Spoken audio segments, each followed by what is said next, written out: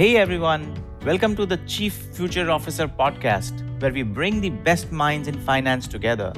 This is your host, Indus. I am the Chief Savings Officer at Quolum during the week and a pilot on weekends. But enough about me, let's talk to our very special guest. Welcome to another episode of the Chief Future Officer podcast. I have a very special guest with me, Omar Ismail. Omar is the CFO at ICM Stellar Sports. Stellar Sports has grown to become one of the most valuable sports agencies in the world and was ranked number one by Forbes in 2019. Very grateful to be talking to you today, Omar. Let me start with a question. What is a sports agency? Hi, it is a pleasure to be on the podcast. So a sports agency at its core is we represent athletes for their on-field and off-field activity. And what that means is everything you see in the news in terms of their playing contracts, if they're doing a transfer from one club to another, if they're doing a loan, that all consists of on-field activity. So we represent the players in those negotiations. The off-field will consist of doing their commercial deals. So when they're doing Nike endorsements or Adidas or any of these creative and marketing activities for the players, we represent them on both halves.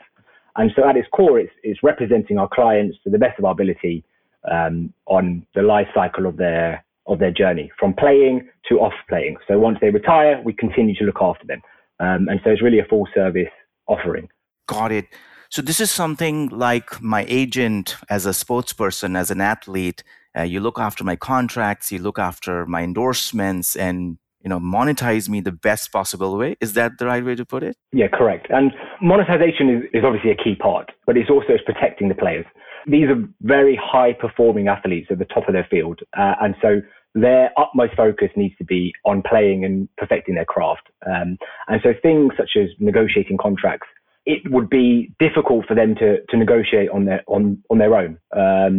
Because one, they don't have all the market information. They don't know what's going on outside.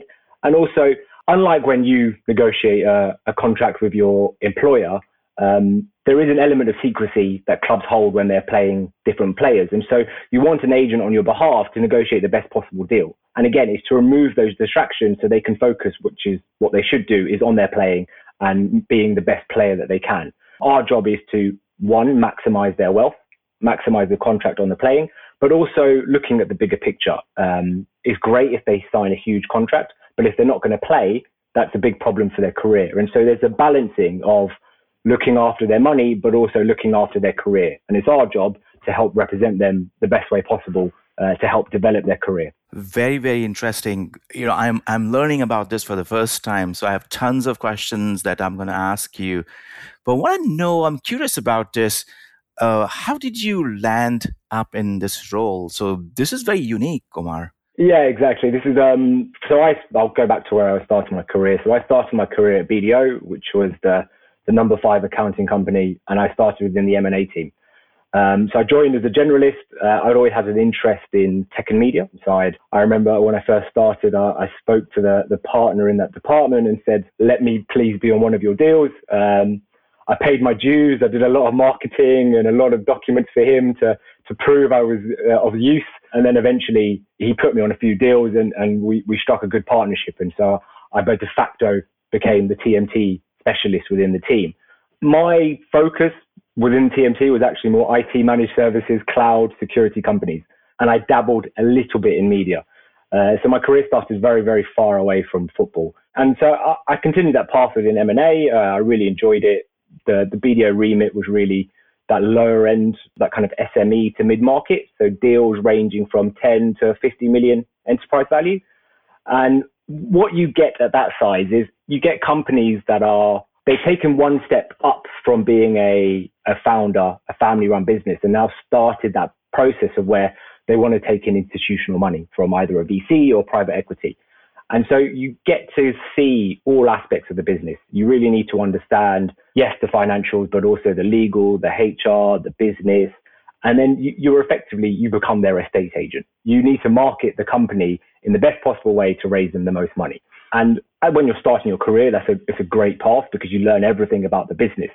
You end up knowing more about the business than the owner because the owner's focused on one aspect and you've had to spend countless nights learning about every aspect for the due diligence process. And so I started my career doing that in the low and mid market. After I think it was 2, 3 or 4 years, decided I wanted to experience some public market M&A. So BDO was very much focused on private companies. I then made the switch to Investec, which is a South African investment bank, and again doing M&A. And likewise, my focus remained in TMT. Again, I specialize in IT managed services, cybersecurity companies. So again, very far from the sports agencies. But the one deal I did do was I helped a private equity company called Trilantic acquire James Grant, which is now known as YM&U, and they are another sports talent agency with a small access to sports. And so I got a little bit of intro to that space, but again, it was never at the forefront of what I was doing. And so as time went on, the opportunity came along with Stellar. People asked, has anyone got any experience in this space? And I had that one deal under my belt. And so they're like, well, you're going to get allocated to that deal because you're the only person who has any insight into talent agencies.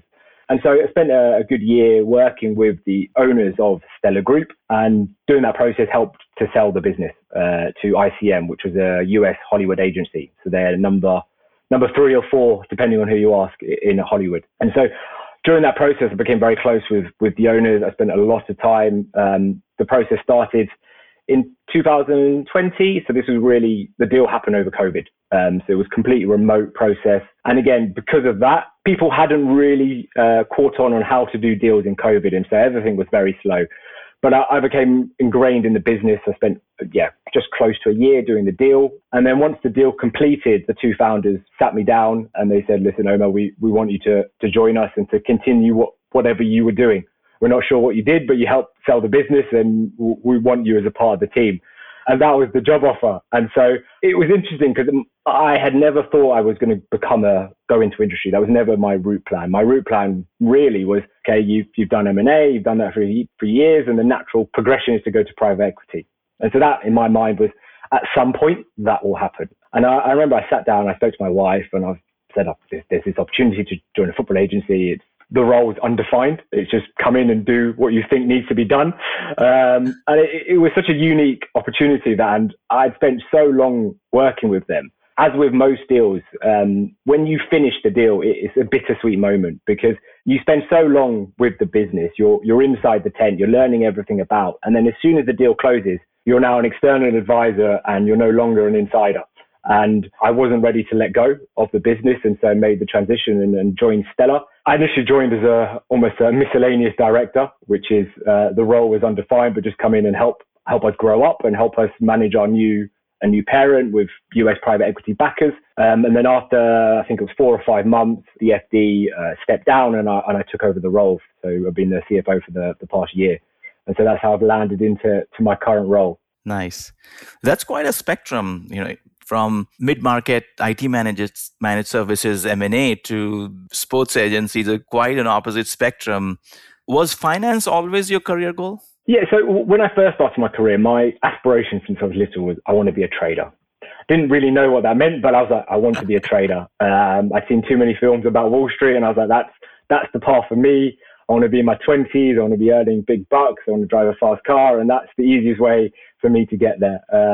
That way, and I went to join M&A. But the M&A route, in hindsight, was an unbelievable foundation because you see so many aspects of the business. And when you have to sell a business, you really have to understand everything. And I think those skills which I picked up, although I didn't realize it at the time, actually has set me up quite nicely for my current role to understand what the CFO role is. And I know, as you've spoken with previous guests, the chief future officer dabbles in lots of sections. And that's really what I came to join Stellar to do, which is to dabble in lots of sections and to help grow the business. And so the short answer is no, I didn't think I would be a CFO. That was not in my 10-year plan, but I'm very happy where I'm at now. So founders are often, since you've done the M&A, you work with executives, CEOs and founders of these, software companies, IT companies, and of course, getting them to the right destination in M&A. Often in venture capital, founders are, talked about as being athletes, running in terms of companies and building a team and having the endurance to,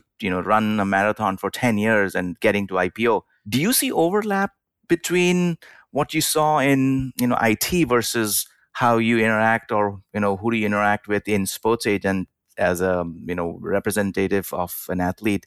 Are these two cohorts very similar in terms of what they want as an outcome? Yeah, no, it's a good question. And I think the one core competency that I've seen across every successful company and the CEO or the founders is they all go at 100 miles an hour at whatever they do. And that core desire to be the best at what they do, and whether it's being the best IT provider, the best cybersecurity, or the best agent, it's going at 100 miles an hour. And so the industries are very different, and it requires very different skill sets. I think if you're an IT company selling on a B2B, requires a certain personality. If you're a football agent, it's a very different personality. But that desire to be the best at what you do goes across industries. And the best companies and the best founders have that spark of real interest. And it blurs the line for a lot of them between what is personal and what is business. It's the business is their life.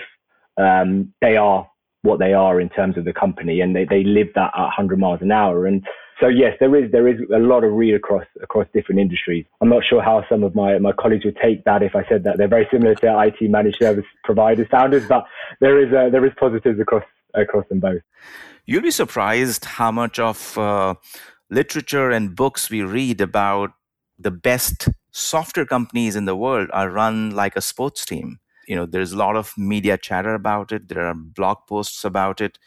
Now that you reflect on your career as part of mid-market IT services and helping do M&A, do you see similarity? I'm just trying to ask that question in a slightly different way. Yeah, no, I think so. I think the best run teams are run like an elite sports team. And it's funny you use that analogy, because one of my bosses at Investec, he used to describe our team as, we're different to the rest of the bank. We are an elite sports team. The investment banking M&A team is the sports team within the bigger bank, in terms of the lending and all the other wonderful aspects of the bank. And so the idea of, if you are at its core, an elite sports team is a very high performing, high pressure environment where everyone is accountable for what they do in the team. And so you can read across into companies, and successful companies, is that they need to be very high performing and very tuned team members. And it's not a one-man show.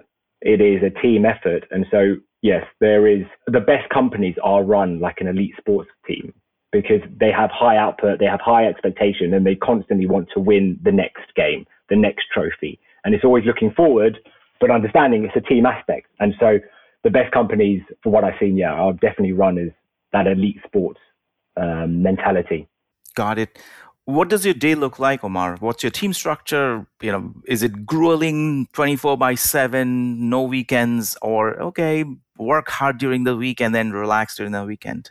It's a good question. And I think so. My team structure, our core finance team is very lean. So we've got, there's 4 people within our UK office. So there's myself. I have a financial controller, which we hired last year. We have an accounts payable individual who he looks after all the money going out and all the expenses, and then an accounts receivable lady who makes sure all the money's coming in. And so we're quite a tight knit and quite a lean team. And then we've got extra people in different regions who support our team. And again, everyone understands what their role is and how it fits into the bigger picture. And when I was looking to build the team out, I really wanted to create an ethos of everyone understands the bigger picture. I think as some organizations grow and people become very siloed in what they do, this is their job and that's it. They don't really think of the bigger picture. And for me, I really wanted everyone to understand the bigger picture, to understand, okay, well, you're looking after the expenses, or you're looking after the client account, or you're looking after the revenue, but how does that fit into the bigger picture of what we're trying to build? And to give them context to, okay, you're this cog in the machine, but without you, it doesn't work because there's all these other cogs that we need to work together. And I think that creates a better environment than just saying, okay, you're only allowed to see this bit of information because that's what you're hired to do. And I think it empowers people to do more. And so that's how I've tried to build my team.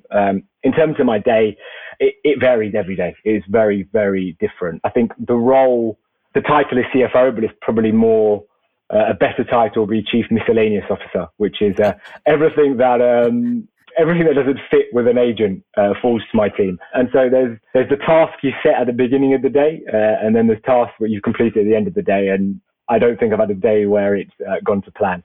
I think that's nature of the world. Things prop up, deals turn up where there's something quirky and something needs some extra input from a finance perspective.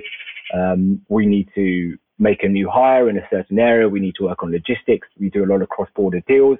So then there's additional regulation and legal aspects. And so the day varies considerably. It might be one day, okay, I need to do payroll today to make sure that runs smoothly and everyone gets paid. The next day, actually, we've got an opportunity to do an M&A acquisition. We need to follow that up. The next one is we've got an internal meeting to look at what our results are, what our forecast is, and how are we doing. And so it can vary tremendously, which is great because it keeps you on your toes. It keeps every day exciting. And I think one of the best parts of being in this type of job, and I think any job really, is when you work outside of your comfort zone is the best type of job.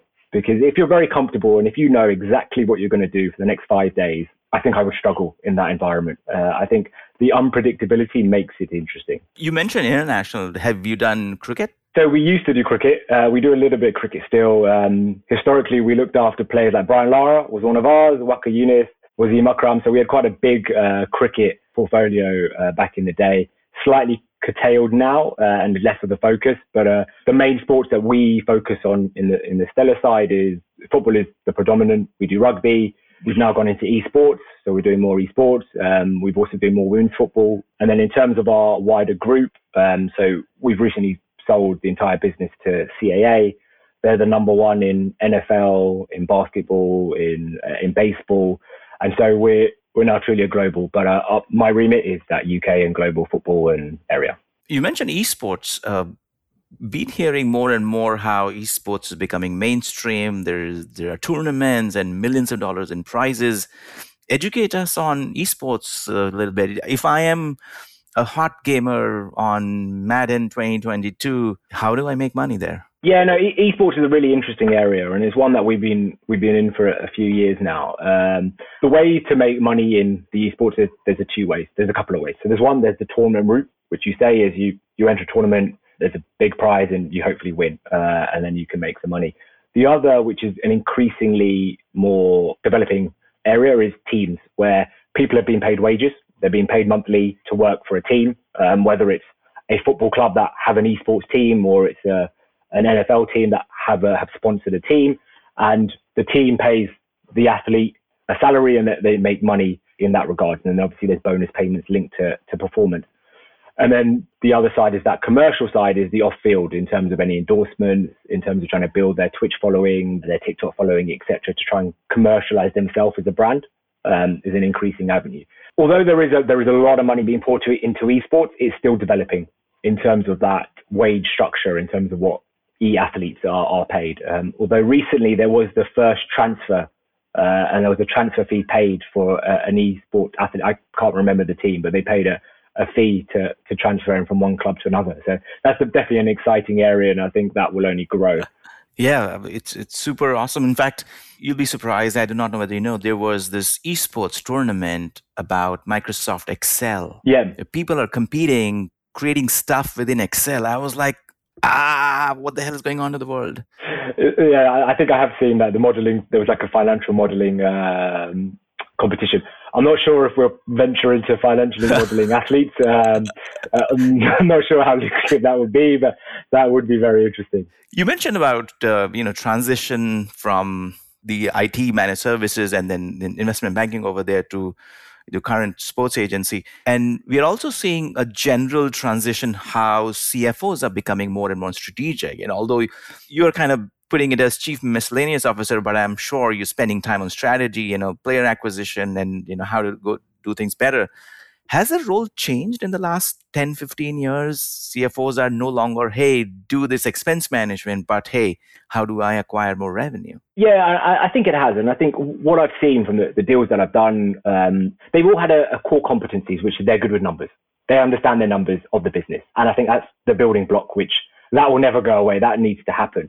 But then what you do see is there is a divergence in the CFO, which is some of them are very strategic. So they're involved in the decision-making process of how do we grow. They're looking at the next step, whether that's an internal organic growth or it's an inorganic play. And then the CFO becomes increasingly more important. And then there's the more controller, more doers, which is they are very much more looking internally, how do I improve the processes? And that side, I think that the element of looking internally for processes is being pushed down to maybe one layer below, to maybe the financial controller to take the responsibility.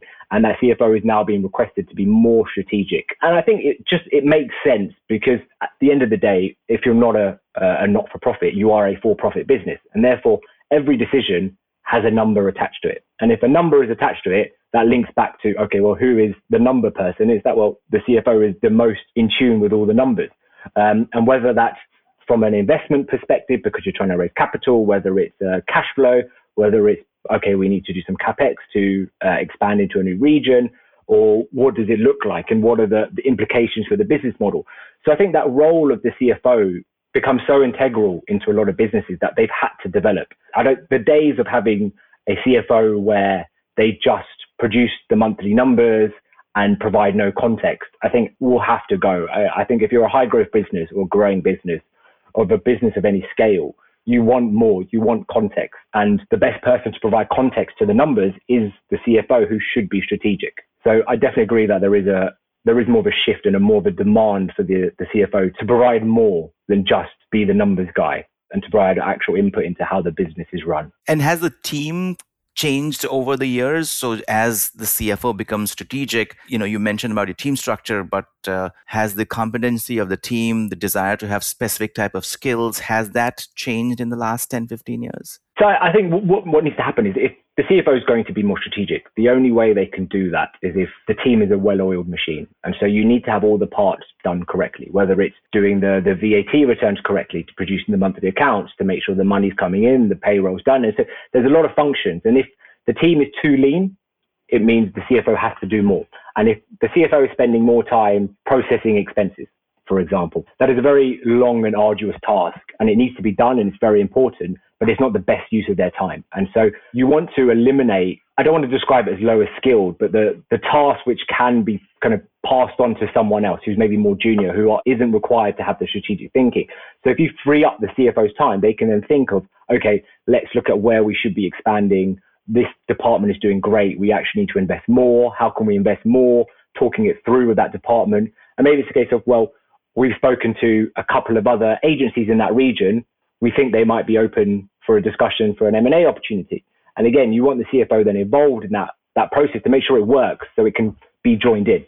Yes, the CEO or the COO, whoever is kind of helping run the business, needs to believe in the ethos of how the business is going forward. But the CFO really does need to work in tandem with the CEO and the rest of the board to make sure any big picture ideas can be delivered, I think is important. So more automation from task perspective, so that, spend time thinking more strategically? Yeah, 100%. I think that the more tasks that can be automated or siloed, for the more functional roles, which are, okay, we need to do our audit, we need to submit our tax returns, we need to do X, Y, Z, which are core functions that have to happen.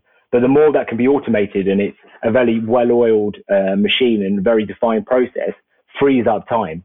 And so that's been one kind of the big tasks since I've joined, which is trying to build the infrastructure of the agents be the agents, and let everything else we will sort out, and we will put the right people in to silo off all of the demands and the functions, so that I myself can think about other areas we can expand and where we can improve.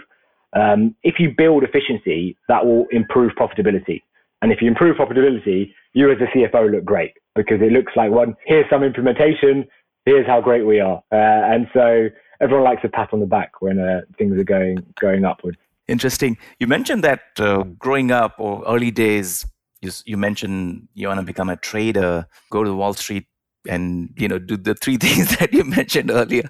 What would you say to yourself if you went back in time? Yeah, it's a good question. I think where I've ended up now, I can see how everything has fallen into place, and I didn't get the career I thought I would have in a certain industry. And I think that's okay. I think the paths come, experience comes, and I don't think any experience is a bad experience.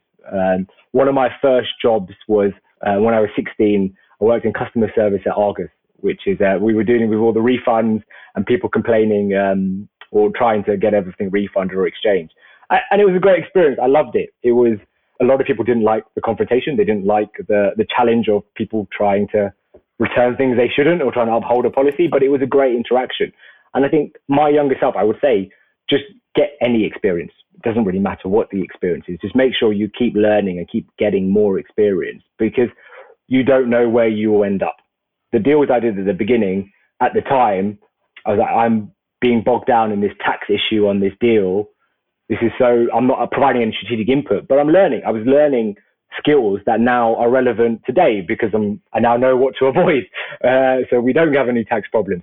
And so everything's a learning opportunity. And I think, especially in your formative kind of early 20s and when you've just graduated, it's just to try and learn as much, get as much experience, and you will need to work hard. It will not be given to you, but just make the most opportunity of what you're given, to just try and pick up as many skills as possible. Interesting.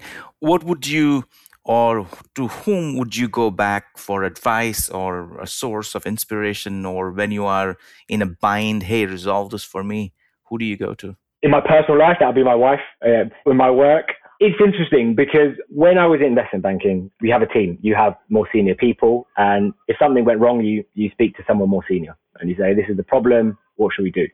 When you become the CFO, the buck stops with you. And now it's, well, the decision's mine. And so that's quite a big change. And so my route is, if I have a problem, I do like try to figure things out myself. If I can figure out, if I can Google it to try and find the right answer, that's great. If there's a forum, if there's a whatever. But then there's also people who I've worked with. So there's a director at Investec who I was very close with, who led the deal when we did the Stellar deal.